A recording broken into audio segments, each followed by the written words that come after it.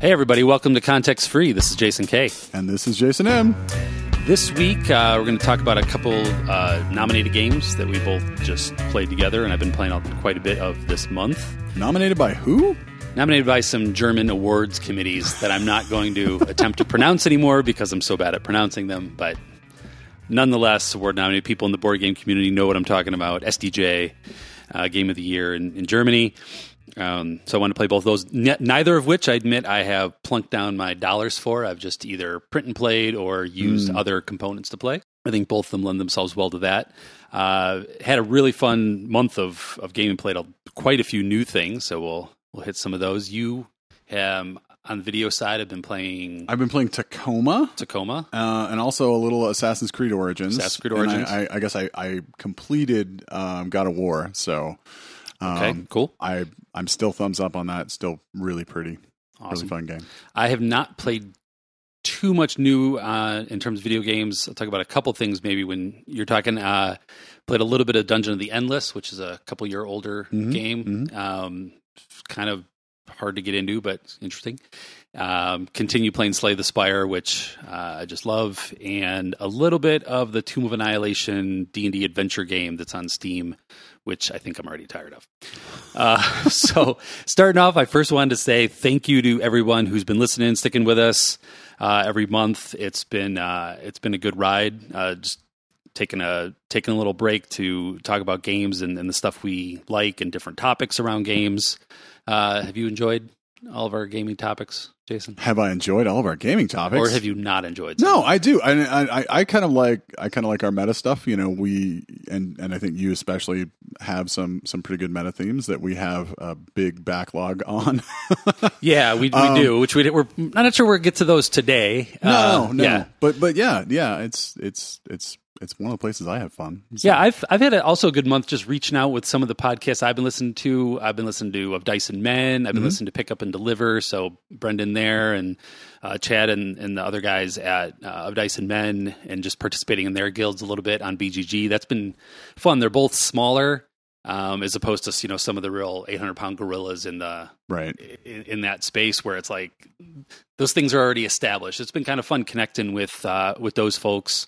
And I like that kind of personal connection. I like what Of Dice and Men did. They put a little questionnaire out for everyone of just kind of getting to know everyone. I thought that was neat, just seeing who's listening. So that's been cool. And, again, if you have any ideas for things you'd like us to chat about, want to hear us talk about, you can get in touch with me at Kegs on Twitter, KEGZ. And would love to also Kegs on Board Game Geek as well. So that would be great. So what did I just subject you to? What did you subject me to? It was two games by the same designer, right? Which Wolfgang Warsch. Warsch, yes. Oh. I mean they were both fun. They were not similar. Right. So except for their abstractiness. What were they? Well, I can read the cards, which will be totally wrong. One's called The Mind. And the other one's called Ganz schön... What? Clever. Right. Very pretty clever. Very. So in our house, we just call it the dice game. The dice game. Yeah. So we play that quite a bit. Been playing a lot just at lunchtime. It's... it's certainly from the roots of Yahtzee in terms of, you're rolling dice on your turn trying to make scores, but that's kind of where that comparison ends. Yeah, it more looks like Yahtzee than plays like a Yahtzee. Right. It plays more like some type of a Euro game or something. Right. But there's just dice. So I just printed out some sheets. I laminated them at the FedEx store and, just get a wet erase and just reuse those all the time. And, you're going for a score. You can play solo, play against each other. It's got a cool thing. There's 6 different colored dice. So there's orange, green, purple, blue, white, and yellow. You're going to roll those dice. And the clever thing in it is that whatever die you take, so like 6s often are good to take, but if you take the higher die you take, that means that you can't re-roll those lower dice because they're out of play, right? So in fact, you're making them available to the other person. You're making them available to the other person. There's not a ton of interaction in this game. There's like a tiny little bit. That's really kind of it. But you're going for that score. The thing about it, which I was saying that really kind of makes my my brain happy is getting those combos to work. Right? There's a lot of, okay, if I get this far on the purple track, then I get to mark off a blue thing, or I get to mark off a yellow thing. And so you're looking for how you can use the dice. And in a lot of ways, it's like a lot of dice placement games that are board games, like Castles of Burgundy or, Sagrada or Role Player, or some of these other popular dice placement games, right? Where you're actually taking the dice and placing them on a board, like to, do a thing. So in this case, you're just doing them purely for points. Like there's zero theme. It's just all right. But so each color has their own kind of board space, right? Where you are choosing to, apply a color or apply a dice. You're choosing which one to use. So you're kind of punished by choosing the more valuable ones earlier in the process. But you're also, you have a kind of a game space for each die, right? Which I think is where that strategy comes in, right? So each one has its own kind of not meta game, but its own kind of little sub game that you're playing to kind of increase scores on. Exactly. Right. And another thing that it has is you can't just get a huge amount of points in say purple and like ignore orange. Right. But if you do, you'll be penalized at the end because there's these foxes. So I just realized both of these games have kind of an element to them that doesn't really. I guess foxes are clever. The non sequiturs? Yeah, the non sequiturs. So this has foxes. And if you get to certain points on each of these tracks, you get a fox. And then says if you end up with 3 foxes, then you get 3 times whatever your lowest score is. So if your lowest score was 20 in purple, then you get 3 times 20 and you get 60 points. So like in the game we played, I had 4 foxes, so I got 4 times whatever my lowest score was. Usually I end up with 3 foxes. 4 was pretty good. So basically you can't ignore one of the kinds of die, right? Because you'll get punished, but you won't get this fox multiplier. Right. So the reason I really have a lot of fun with this and Stacey, my wife, has a lot of fun with it is it's a lot like playing you're just playing for high score, really. You're not it's something you like while you're eating a sandwich, you can play this game. You don't really need, it's very much like you could play it at a bar. I mean, very, very simple. But going for that high score, like you would in like a old school style arcade game, right? It has that same thing of like, oh, I want to get my best score I can.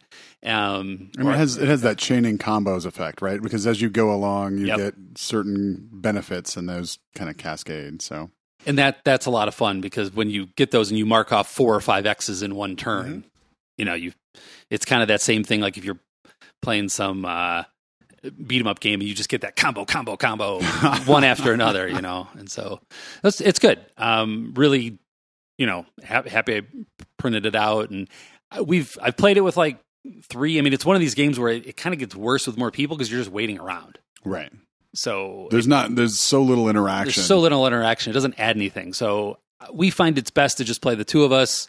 But also sometimes if I'm just, after work or something, just kind of relaxing, just pull out the dice, roll the dice, and then she might go, she'll go, I'll play 2, and it's just that type of thing. So super casual.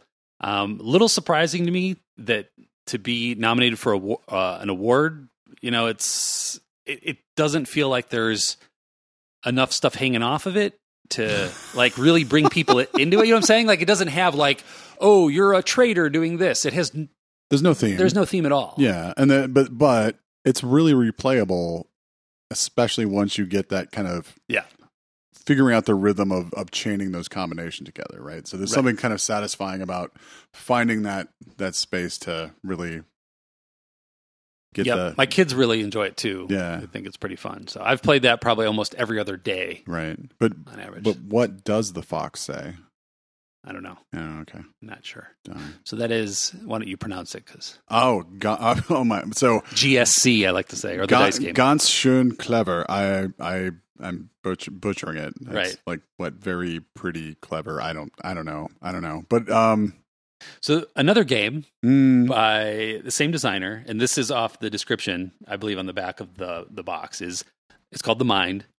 The Mind is more than just a game. It's an experiment, a journey, a team experience in which you can't exchange information, yet will become one to defeat all the levels of the game.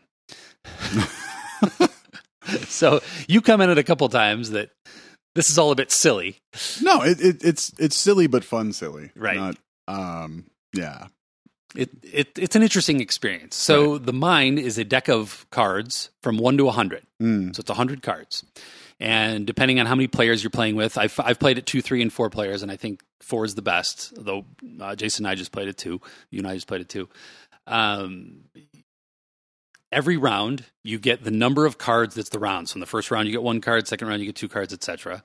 The goal of the game is that without communicating, without speaking, or giving any sort of hand signals that would say what cards you have, your goal is, as a team, to play the cards in ascending order that you have. So say in the first round I have a 22 and you have a 64, right? I'm going to kind of lean into the play mine a little bit earlier than you, and hopefully I get that 22 down before you're 64. And you're trying to connect on the internal timing of the team, right? And so then, or you lose a life like it's a video game. Exactly. So you have lives, and as you go through each round, you might get a reward for more lives, which is basically allow how many times you can screw up. So if I let's say we both started off in that first round and I had a 50 and you had a 52, it's pretty tough, right? And you put the 52 down first, because I had a card lower, we would lose a life, right? So you start off with the number of lives equal to the number of players, and then at certain intervals you can get more lives. You also have shurikens or throwing stars, right? That another non sequitur. I don't know why they're throwing stars. Now the game mechanic makes sense, but calling them a throwing star is what we're confused. Exactly. by. Yeah. So the game mechanic's cool. The game mechanic is like if everyone raises their hand, so one person can say stop and raise their hand. If everyone else raises their hand in agreement, then everyone else gets to everyone discards their lowest card. So that not only gets a card out of play, but it also gives everyone some information, because that all the cards they have remaining are higher than that. So hopefully you can get through that round without losing any more lives. So I'd played a few times previously. It's the sort of game I feel is a bit of a fad. Like I don't feel like I'll be playing this, years in the future or anything. But it's very fad-like, and it's certainly something that you could introduce to absolutely anybody. Like, I mean, any non-gamer, you could just be like, okay, this is what we're going to do. And they get into it. What was your experience as we were playing? I thought it was fun. It was one of those things that you really kind of have to engage with to get, right? Like, the audible or the listening to a description of it. Okay, you kind of get it, but right. It's like some of those other kind of faux non-communication games where we're moving characters around or whatever, right? Like it's more of an experience game than a game, right? Right, like if someone described to you how to play charades, you might be like, that may or may not appeal to you depending on your social comfort or whatever. But when you play charades with the right group and you're into it, you spontaneously laugh, and there's a certain element of just like we spontaneously laughed a number of times, just because of what the game elicits in terms of your connection with another person, right? Which I think it's kind of sublime in a way. I mean, it's something that is hard for a game to do. But you just laugh. I'm trying to think what it's like where it's almost like one of those things when you're a kid, you just have a staring contest, right? You have a staring contest of who can stare at the other person without laughing. And you end up just having a good time laughing just through staring at one another through that connection with the other person, because you're sitting here with the card and you're kind of like, should I play it? Should I not? And you're trying to read the other person of like, how forward are they trying to be with what they're doing? And right. It's like social deduction in a way that's not like other social deduction games of like figuring out who the traitor is, right? It's like social deduction in a way of trying to just read people. Yeah. And I think you'd get really good at it together, right? You'd get your own cadence of how to play. And it's also co-op, right? Like, which most of those social deduction games aren't, right? When you say there's a traitor or there's someone else, right? You're trying to figure out who's doing what in the game, right? And I'm changing the meaning of social deduction. Yeah, totally. So how would you compare it to, say, Magic Maze, which was also co-op and silent, right? To me, Magic Maze was more frustrating. Yeah, this was much more fun. Much more fun than Magic Maze. Like, absolutely. Magic Maze would make you want to choke each other, and this one makes you just want to laugh, right? Like, right. The tension, it has a different structure, I think, in this game. And it's funny because in the mind, one of you can totally screw up. I mean, it's not like right, but you don't really get mad because how can you get mad? Yeah, you have so little information. I mean, what am I going to get upset with you because you played the 62 and I had the 61? We did preposterously well a couple times. We did preposterously. There were, I think, 3 times we had consecutive cards that we played in the correct order. Right, which is alternating, which is lucky. I mean, there's no other way to say, but it's just getting luck. Yeah, and alternating. It wasn't always you or always me. So, I mean, I think whereas in Magic Maze, you're sitting there waiting for the other person to do something and they're not. Mm-hmm. Whereas in the mind, you're waiting, but the waiting is meaningful. There's no timer. There's no external. That's right. The difference, right? That's the difference. Is there's no pressure. There's no pressure. You're either going to die or you're not, but there's no pressure. But we could sit there for 2.5 minutes staring at each other, trying to deduce. At that point, you should probably just say stop and sort of reset the timer, right. Of what you're doing. But yeah, there's not that like, oh, please do something that you have in Magic Maze where you just want to throttle the other person. Well, yeah, and so that mechanic, so Magic Maze, right? There's a timer counting down. Yeah, and you're trying to get the other person to do something because you kind of have to implicitly know what to do and how to take turns, and so you are dependent on the other person understanding quickly, which makes you want to choke them. Well, right, and also because the other person is in your way. Like you need them to do something. They're obstructing you. They're obstructing you, right? to for what you want to do. So I think the mind could be one of these things that just becomes even though you don't speak, it still could be like an icebreaker game. Mm. Right. I mean, I guess the one problem with it is you can only play up to 4 people. Ideally you want to have like 6, 7 people and that type of a thing. But if you had a couple people, and you say, all right, we're going to get into this, I think you could have quite a bit of laughs. You also start over. It also, the one thing I'll say is that I think we were on like round 7 when we just sort of put it aside. We were doing pretty well. Right. I thought we were doing pretty good.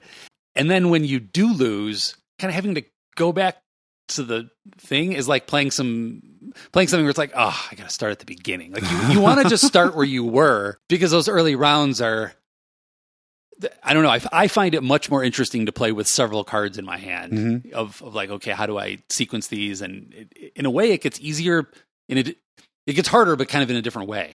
In a way, so they captured this kind of fun social tension thing, but they also captured kind of the feel of like a Pac-Man generation arcade game, right? Like how so? Well, so it initially kind of starts off really simple, and then it gets more and more interesting as it gets much, much harder, right? Because the more cards you have, kind of the more impossible the game is essentially, right? Right. And then you still have that, you die and you boop, boop, boop, boop, boop, boop, and you go back to the beginning, right? And then you're just like, oh, now it's the easy part. Oh, I gotta do the easy part. So we should try it, the 4 of us. It'd be interesting. Yeah. I don't know. We'll see. See how it goes. I think, like I said, I think it's so hard that there's no way to really feel like you're letting anyone down. Right. And it's silliness inducing. It really is. Just have a good time. Yeah, that might be an interesting one with some beverages. Oh yeah. I don't know how that would work. You'd be worse very quickly. But as you know, I always like having some games in my house that I can pull out that I can teach in less than 2 minutes, and I feel like anyone would have a good time. You got to have those if you're going to be a game host. Right. So it's great for that. So yeah, that's the mind. I'm interested. It's up against, so there's different levels in the STJ Awards. This is against Azul. So the mind is competing against Azul and some other game that I don't know the name of with some Q's in it, another German game. No, sorry, that's the other one. It's Luxor, which I don't really know much about Luxor. It's those 3, the Mind, Azul, and Luxor. You've played Azul, you've played the Mind. So a lot of people say that their mind is with Azul, but their heart is with the Mind. In terms of like, they like what the Mind does in terms of, sort of stretching what a game is. Mm-hmm. But Azul totally fits into that slot of like, this is a great, just well-designed. So hypothetically, if someone wanted to purchase this game with money, how would they do that? Is this? So I think it's coming. I don't think you can get it yet in North America. I could be wrong about that, but it will be out this year. Okay, so it will be distributed this year in North America. All right, so you'll be able to buy it wherever games probably are sold in the fall. This fall, yeah. And right now you can Well, you could go to Amazon DE or something. Okay. Yeah. The same with the dice game. Gotcha. Yeah, you could also get that off Amazon DE. It's Ganz Schön Clever. That's also getting a fall release. I'm not sure who's doing distribution on those. It's got to be clever, not clever. It's not like clowns will eat me sort of game. It's not that sort of thing. Yeah, that's true. I don't know German, so I shouldn't even try to pronounce it. I should stop playing. I should stop trying. Yeah, so that's both of those. Like again, which I thought was interesting by the same designer, because in the dice game, you have almost no connection with the other person. Like I said, I eat my sandwich and roll my dice, and then I look over and I say, "Oh, I'll take the purple too," right? And like that's it. Whereas in the mind, it's all about connection. Mm-hmm. So very, very interesting to me that you have two games from the same designer in the same year that go for a completely different goals in terms of what they're trying to do socially with the players. Mm-hmm. I find that kind of fascinating. But I enjoy both of them quite a bit. From the same mind. From the same mind. Yeah, absolutely. So yeah, I'll get back. I'll talk about some of the other stuff I played. But let's hear what is going on with Tacoma. Well, so did you play Gone Home? I started it. That was one of those where I played like an hour. Right. Yeah. So I know what it's like, but I don't know the narrative. Same folks. So this is made by I think it's Fulbright Games or Fulbright. It's an exploration game, right? So Gone Home.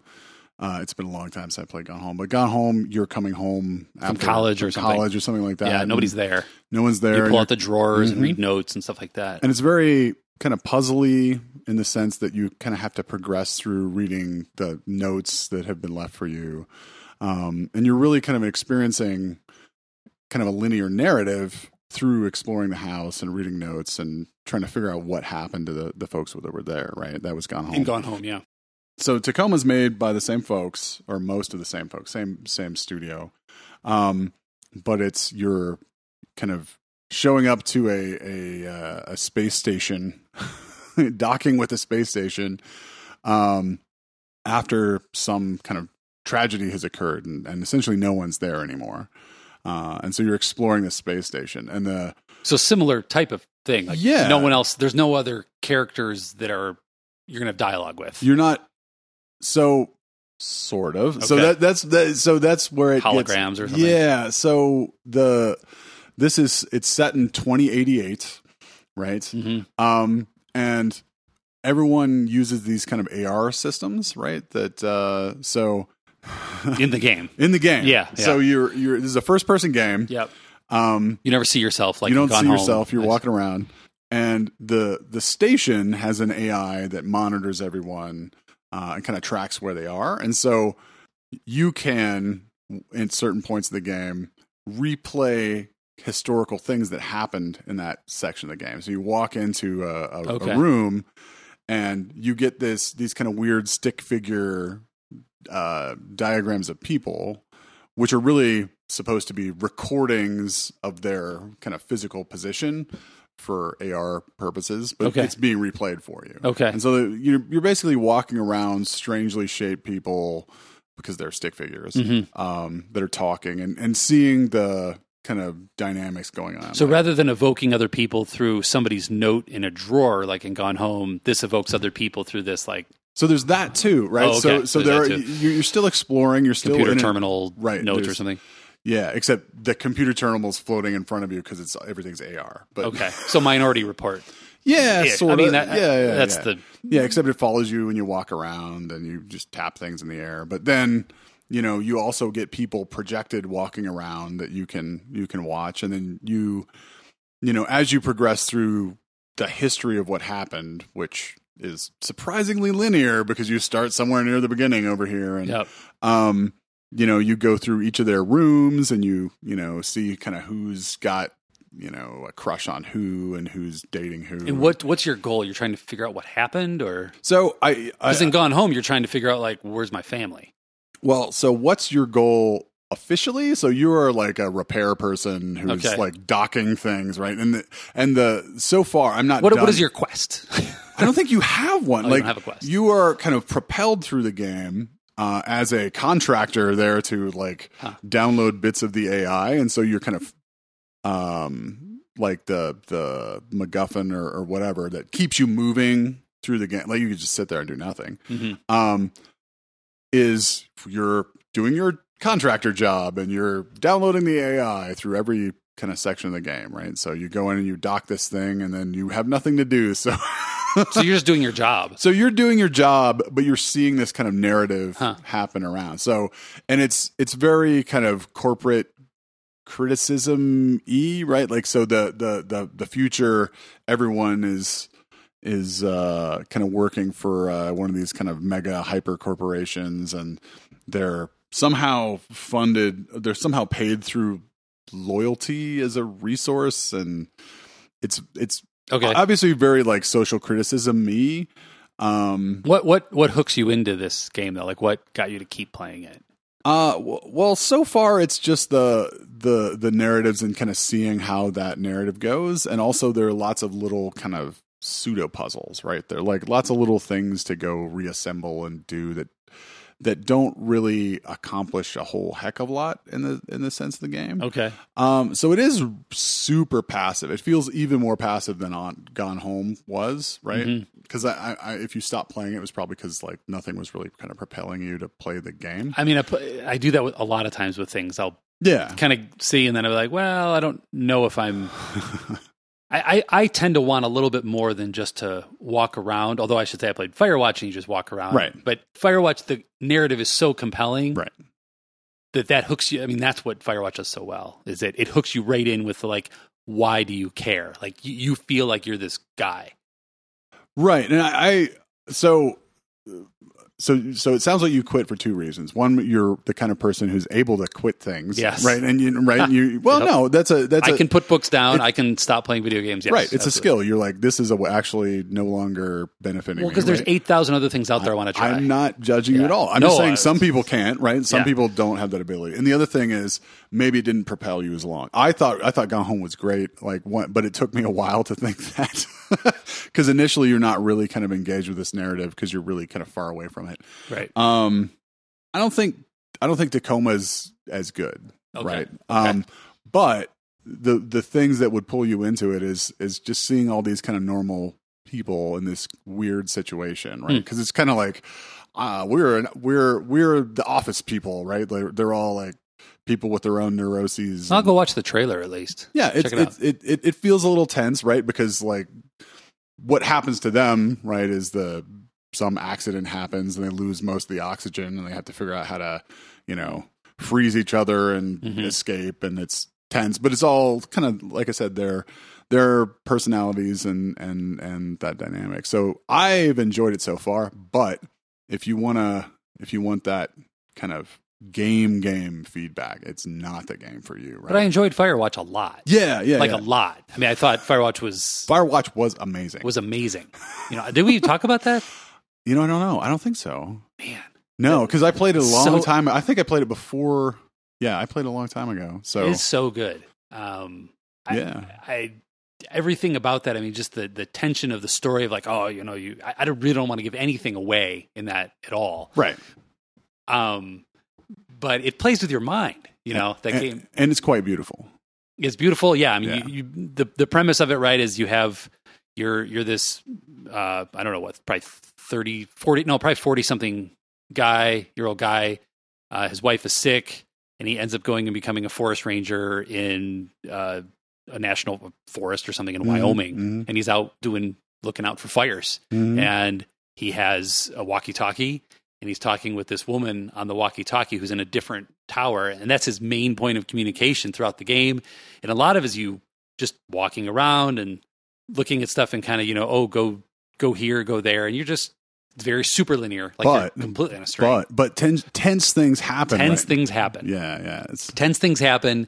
And the pacing of it is inspired. I mean, it really is. It's quite good. Yeah, so the difference, I think, between Tacoma and Gone Home is I think Gone Home really kind of propelled you with the tenseness, because the tenseness was happening to you, like, as a first person in the game, whereas you're kind of an observer in Tacoma, right? Okay. Like, and you're seeing the tension, and you're like, wow, it sucks to lose all of your air. I bet you that's unpleasant. I see. And so you're sitting on your couch playing a video game of someone kind of walking around playing a video game almost, right? Like it's you're far enough away from it that the tension doesn't feel anywhere near as propulsive as Firewatch. So I'm thinking of this sort of game and the ones that I've super enjoyed. Mm-hmm. The two that come to mind are Firewatch and Oxenfree. Yeah. And both of those are because of the connections it makes between the characters. Yeah. And I'm less inclined to get into one where I'm wandering around as like a disconnected solo person. Yeah. That's less interesting to me. It just doesn't pull me in the same way that watching this dialogue like you do in either of those, Firewatch or Oxenfree, that's what really makes both of those work. I mean, because in Firewatch, if you did not have the walkie-talkie and talking to Delilah or whatever her name is, right. It would not be nearly as interesting. Right. I mean, that's what makes the game. The other thing in Firewatch that I think is fantastic, and I don't see much in games, is it fast forwards the pacing for you. Right? So it's like day 1, and then day 2, and then day 3, and then it goes to day X, which I won't say, but it's not just like, you're not in control. Yes, you're on a conveyor belt in the game with, you're effectively watching a movie in a lot of ways, but it's like, and now we're going to fast forward, and just kind of changing that is also pretty interesting. They're not making you suffer the monotony of like making your coffee in the Firewatch tower every morning or whatever he's doing. So, I really like that. And I look forward to anything that those guys or women or the whole entire team. I forgot the name of. Yeah. The folks. The folks. Yes. The folks at the studio that made Firewatch, which I cannot think of the name of. I know they just got bought not too long ago, and whatever they come out with next, definitely look forward to. Yeah. So, Tacoma by Fulbright. Cool. Yeah, I'll take a peek at that one. Yeah, and so I started Assassin's Creed Origins as well. Just quickly, I like it so far. It's really pretty. I know it's from October, but I like to give things. Sometimes I give things a while. I had such a bad experience with some of the last series of this series of games. Like the original couple were really fun. Yeah. And then they became kind of really grindy and not fun. Right. I loved the one in Tuscany, whatever one that one was way back. That was great. And then there was the pirate one, which I played for like 3 or 4 hours, and I was like, just totally not into. I don't want to sail a boat. I want to stab people. I don't know. It's just, but I've heard Origins is great, and I would definitely think about.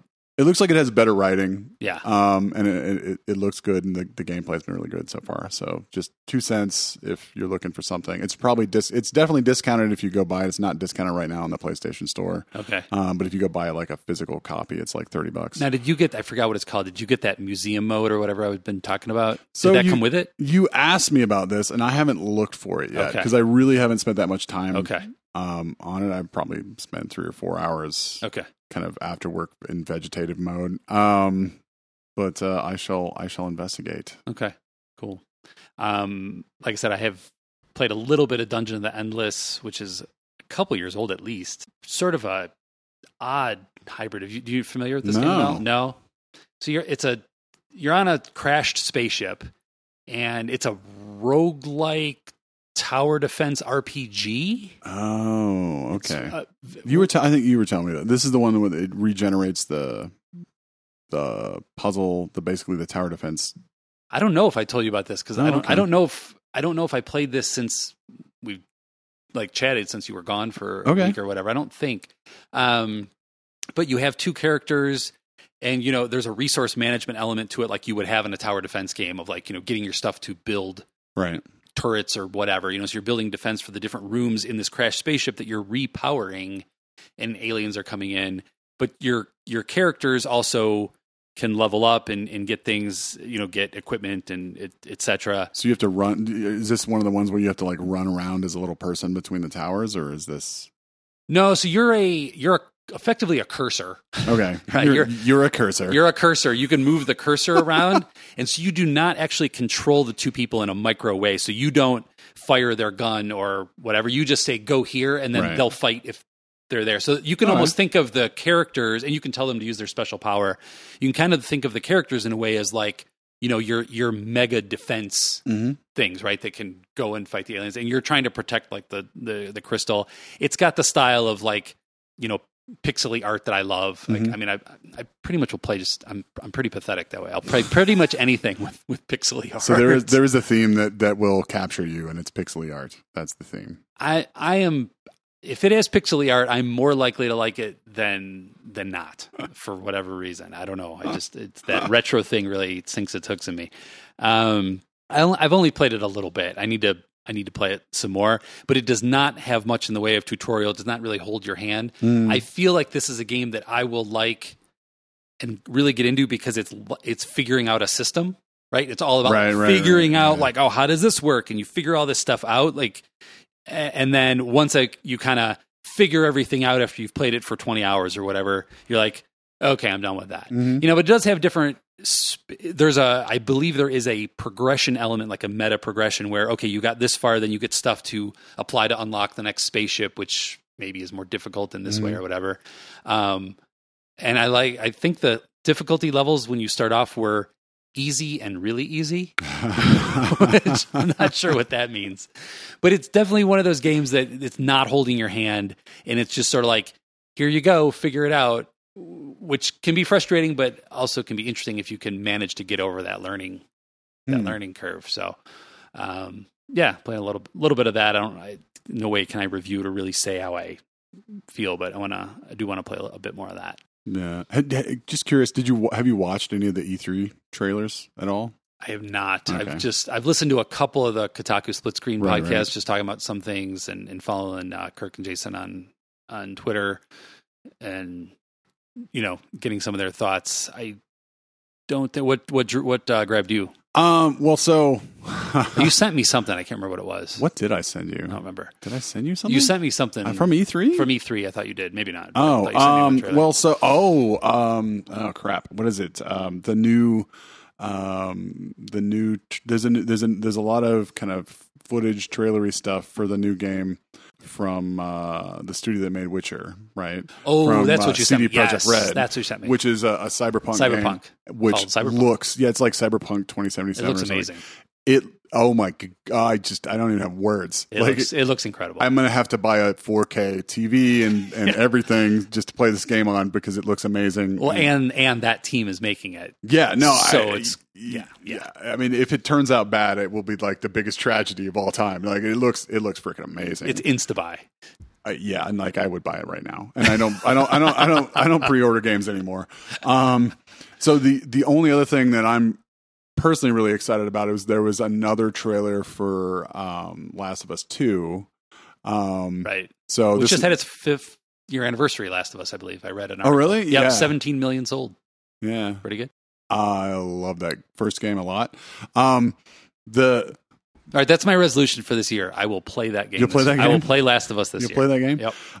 So the reason why I was looking forward to it and a bit apprehensive is the first trailer. The first trailer was just like, make people gasp kind of trailer, like, oh my god, look at who's on the TV. But it was amazing. The second trailer was like essentially all ultraviolence. Like it was all like, it was widely kind of criticized as kind of a way to release kind of a trailer for that game. This trailer is not all ultraviolence, so I like it a lot better. This is for what? For Last of Us 2. Oh, Last of Us 2. Yeah. So it looks very promising. So anyway, that was my excitement and my kind of apprehensiveness because I don't want them to mess up this game. I need to. It's hard for me to. I don't get into watching those trailers a whole lot because the delivery horizon for most of that stuff is so far off with delays and everything. That I don't know. It's the same thing even with board games. As much as I love that, like I do not until I can get my hands on it or play it somewhere. Right. I kind of don't care. Well, and also it's vaporware until it delivers. Exactly. Well, especially with video games. Yeah. Especially with video games is like it may never come to pass. So, yeah, I don't know. Just not as much. Have you tried Slay the Spire yet? No. I really need to. I don't know. You need to try. It might not be your thing at all, but they just came out with the third character on that, and I've been playing it on Steam Early Access, and it's not even like the final release yet, and I've played it more hours than probably anything else in the last couple of years. So I just really, really enjoy that one. So kind of on some of that theme and what pulls in, the thought I was having the other day was, like I mentioned on the Of Dice and Men Guild on BGG, they asked the question, like, what's your favorite theme? And I was sitting there thinking about it. I was like, I don't think I have an answer, and it's not because I like all the themes. It's more because for board games, theme doesn't really matter. Like, I like choices in games. I like interacting, like those are the things that really matter to me. I don't just get into a game because like, oh, it's Star Wars and I can play with my toys, or little Star Wars figures, or some people get into there are Arkham themes, and people go crazy for the Hellboy Kickstarter or the Batman Kickstarter. And to me, a lot of that stuff is just like, like people playing with toys rather than, is this a great game? Like, those themes don't matter. I mean, I love abstract games, whereas in video games, I feel like theme matters a whole heck of a lot more to me, and maybe that's just because all the pixels are moving or whatever. Yeah, I'm looking at your shelf. Your shelf is entirely theme. Oh, well, almost all theme. It's I two multiple Arkhams, Eldritch. Like I do like that kind of Cthulhu-esque world. It's mostly themes.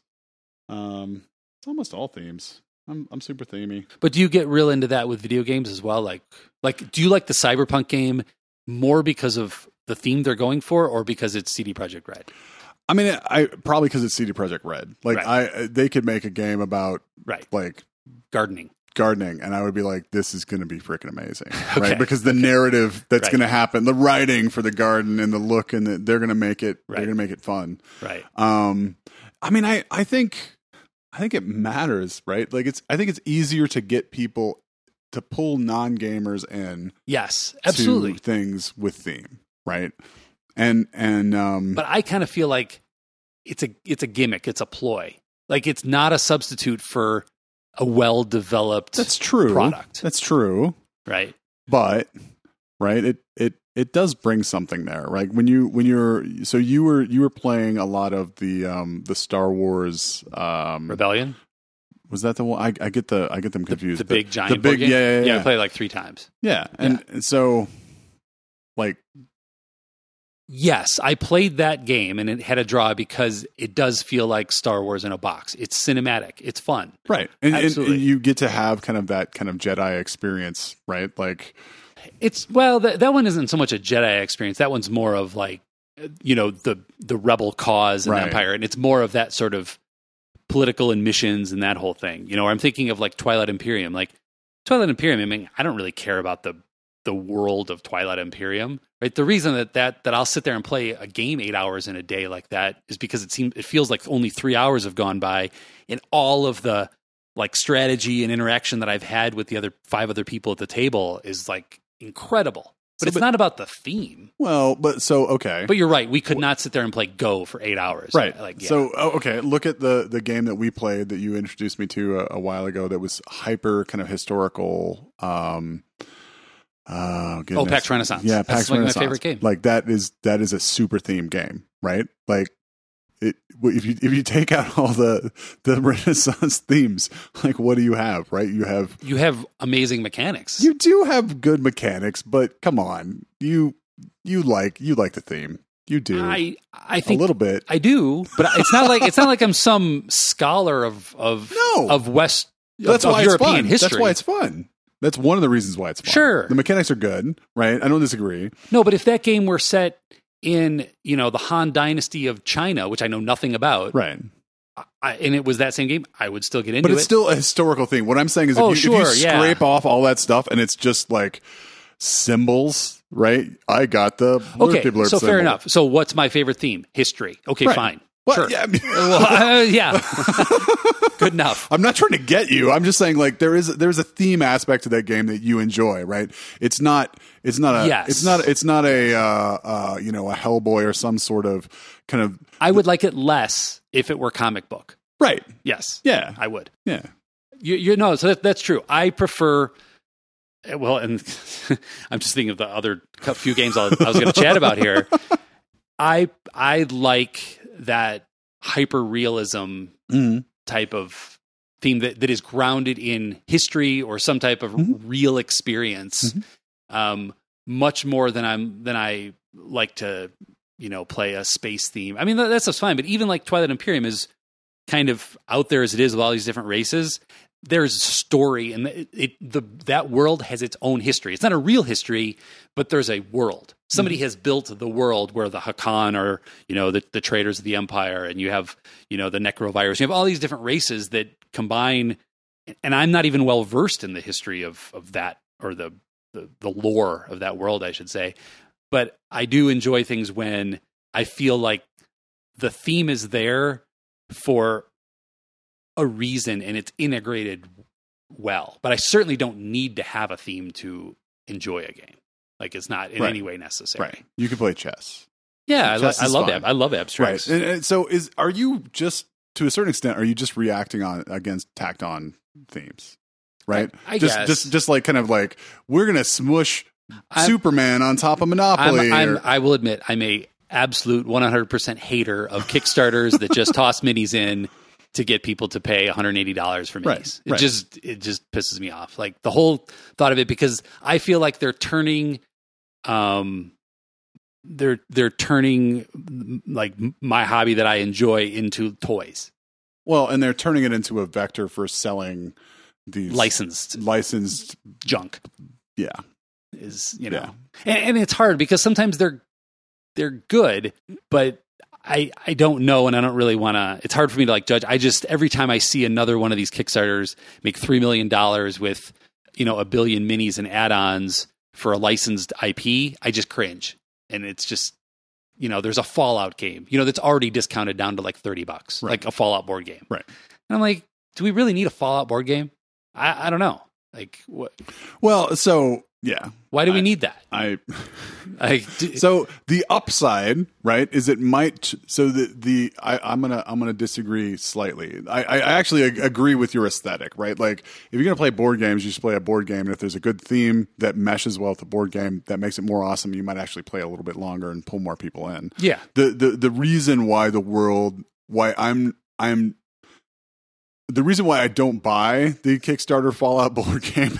Although Hellboy, I think you were like, ooh, that looks... I did not spend the money, but I was like, ooh, that looks pretty sweet. I am tempted. I own all of Hellboy and library editions. Yeah, that's cool. But I did not buy that, mainly because, I need more space in my house.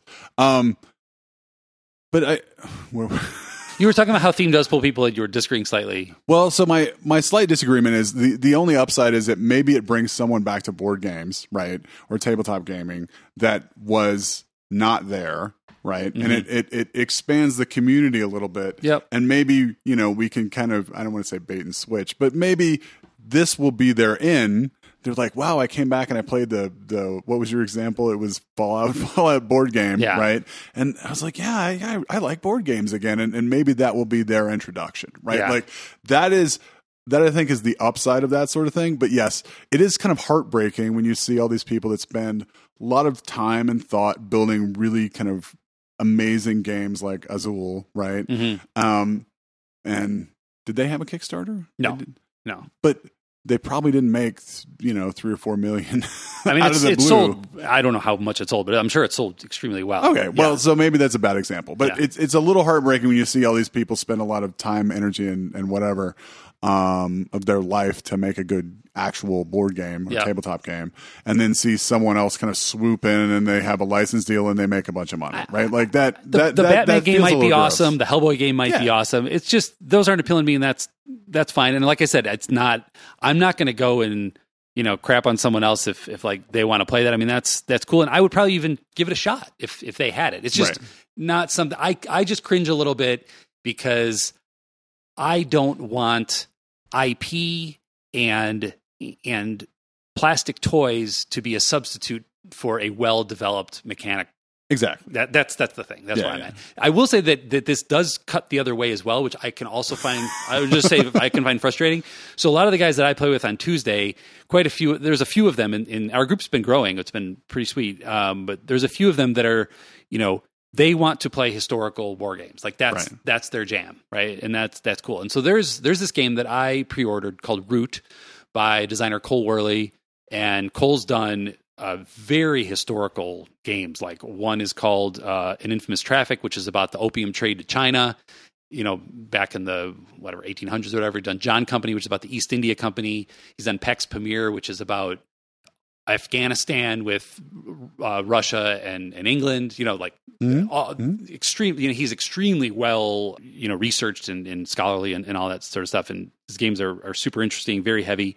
But he's got this game coming out called Root, which is the mechanics of some of these heavier games, like these coin mechanics, the counterinsurgency mechanics, but it's a counterinsurgency game with woodland creatures. So there's like birds and raccoons and all these things.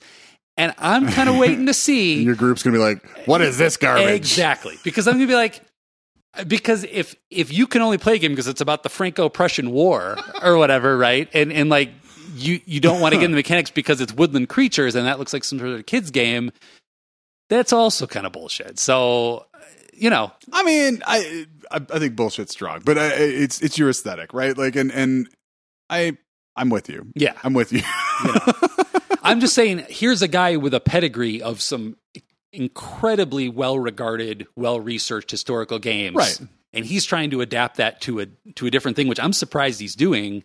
And I'm like, this is a guy that I'll probably get into any game he produces because I know he knows what he's doing. Yeah. And so I think it's interesting that he's going this way. So I'm like, I'll back it because, hey, maybe I can get my kids into playing this style of a game because of the woodland creatures. Who knows? Right. So there's a saying in the kind of the fan world, right, about, and I'm going to butcher it, but there are people that say, you don't try to judge other people's kind of form of fanishness, like what their fan boys, girls, persons, whatever's up. I don't know what the term is anymore, but like the fan peoples, right? The fan folks, right? Like you try not to judge. Like it's not like who cares? Like if you're really into Batman, good for you, right? Exactly. Like, but so where I'll agree and disagree, right, is to say that this game is bad because there's woodland critters is stupid. Right. That is bullshit. But if you're really into historical whatever, and that's what you want to play, and this is woodland creatures. It's also fine to be like, I don't want to play the woodland creatures, right? So, anyway, right. It's kind of like when you go to the bookstore, right? And there's the different books, and there are different books in the bookstore. they are appealing. The cover matters so much because the cover is setting the audience that it's going after. Yeah, and the section of the bookstore is actually setting the audience. But even if they were all in a big pile, you could figure out. Who the audience is by looking at the cover. Is Fabio in the front? Well, I mean, that's an extreme example. Well, but it's an example. It's an example, sure. But you can tell the level of like pulp genre versus is it going for literature? You can tell more gender what they're targeting. You can tell if it's targeted more towards a historical thing. I mean, all these things by the art that they choose. I wonder, has anyone done that would be a fascinating thing to do alternate covers. Oh yeah, there's a lot of that. Oh, I'm sure that's kind of fascinating stuff, and just see how different it is. And I bet people would read books that, of course, a lot of people just do the ebooks, or whatever. But you judge so much by that art, right? Whereas you don't do that with music, right? I mean, I don't. Sure, there's Norwegian death metal that you might be like. There's no album art. I mean, so these days. Right, like back in the day, you'd have your vinyl, right, and you'd have this big giant pile of art, and you didn't think that mattered? That definitely mattered. It mattered a lot. Yeah, no, I guess it does. Yeah, and then even the CD days, you had these enormous like vertical CD things, and you had. But I've picked out books. Absolutely, I've picked out books at the bookstore based on like I've sort of self-selected, like, oh, okay, this looks like it's for me, and you've avoided things, and I've avoided things that look like they're not for me. Whereas I don't know how much I would do that with music because I don't feel like I'm more going into the music store knowing what I want, I think is probably right. I'm not doing as many blind buys. But say you were 12, right? Yeah. And you weren't. Yes, you're right. Right. You're right. Yeah. Or you were new to. You're right.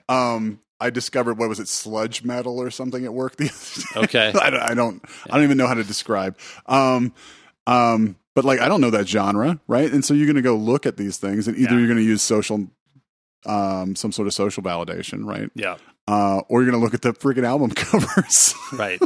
No, I could talk about theme in media for endless hours. I find it kind of a fascinating topic and how designers choose themes. I mean, my favorite designer is Reiner Knizia. He's, designed over like 500 games, and he's just totally infamous and, praised and slammed simultaneously for his themes suck. They don't really, they're just not, he just does not make thematic games, right? I mean, he's a math mind, and I love his games like Through the Desert and Tigris and Euphrates, and these games that there's like no theme going on at all. It's just pure like putting your brain into it, and that's why he's probably my favorite designer. So, yeah, but that's my 2 cents there. I'll probably have 98 more cents later. I don't know. That's a lot of sense. A lot of sense. We're gonna have like a special sense episode. Right. So one last one I wanted to mention. Stacey and I played this the other night. Very interesting, talking about hyper realistic themes here. That's why I feel like it's fits. Going to the bank and paying your mortgage. No, it's called Days of Ire, Budapest 1956. So this is about the student and intellectual revolt in Budapest, Hungary, in 1956 against the Soviet occupation that was successful for a week and then was put down after that. And they were fighting against General Zhukov with the Soviet things. There's a ton of historical stuff in this game. It's a couple years old, 2016, by Cloud Island Games. There's 3 designers, and I'm not even going to attempt to butcher their names because I'm sure I will. It's Nimmer Fro, Turci, and Mihaly Vincha. I'm not entirely sure, but anyway, we're sorry. We are sorry. Yeah, we're sorry. You probably won't ever hear this, but I'm sorry that I just destroyed your name. So this is an interesting take. It's very realistic.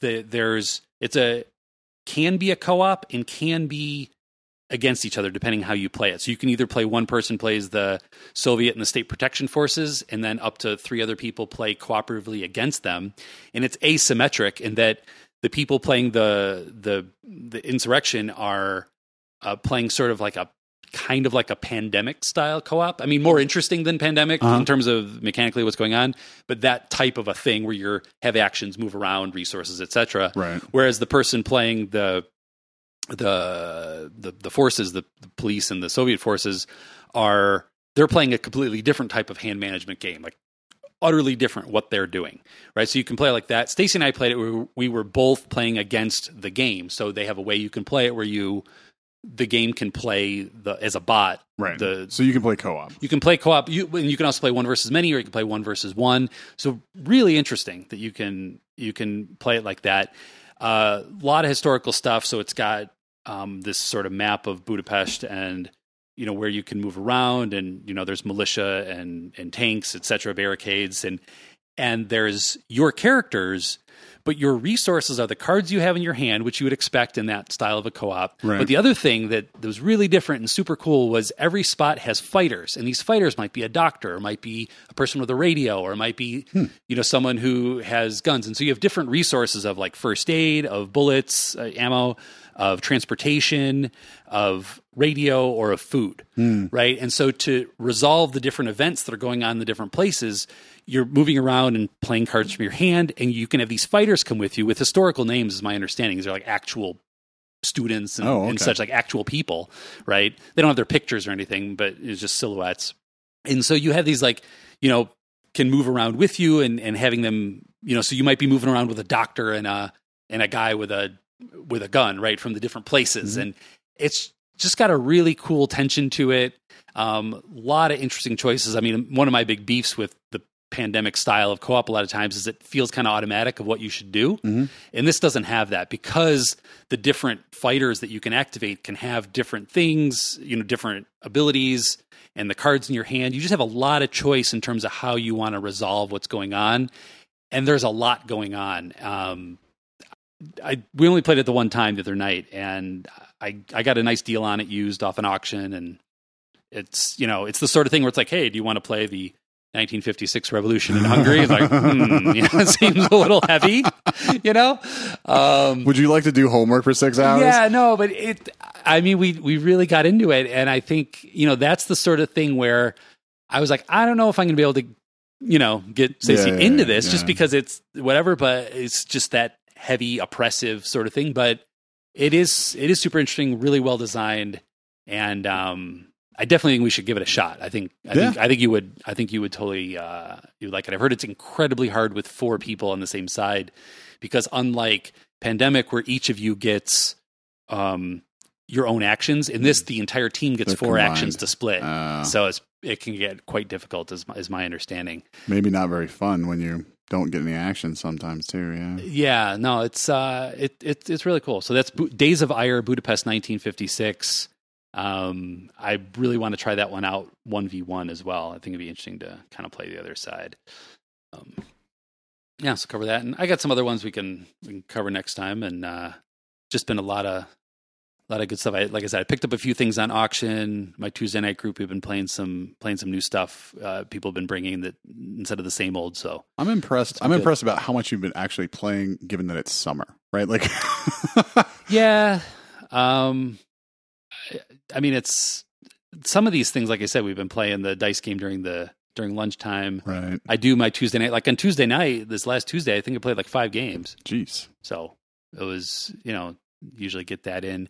And I've also been a little bit more successful in just finding some local folks that, like I got a couple different guys that I've met that are interested in learning PAX Renaissance. So I've been doing that. Right.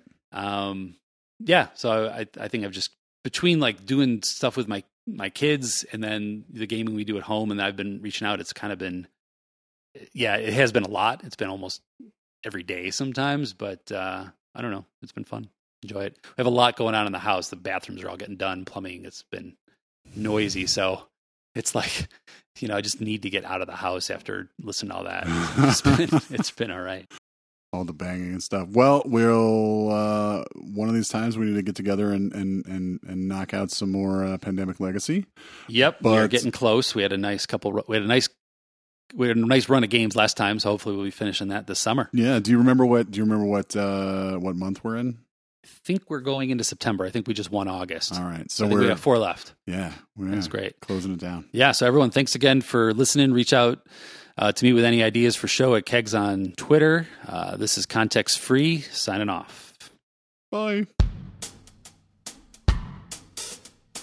Our theme music is Chocolate and Cocaine by Lorenzo's Music. Check out Lorenzo's Music at lorenzosmusic.com. Context Free is a Contrarian content production. Find out more along with our various detailed, wonderful show notes that contain lots of links about pretty much everything we discuss at contextfree.fm. Thanks.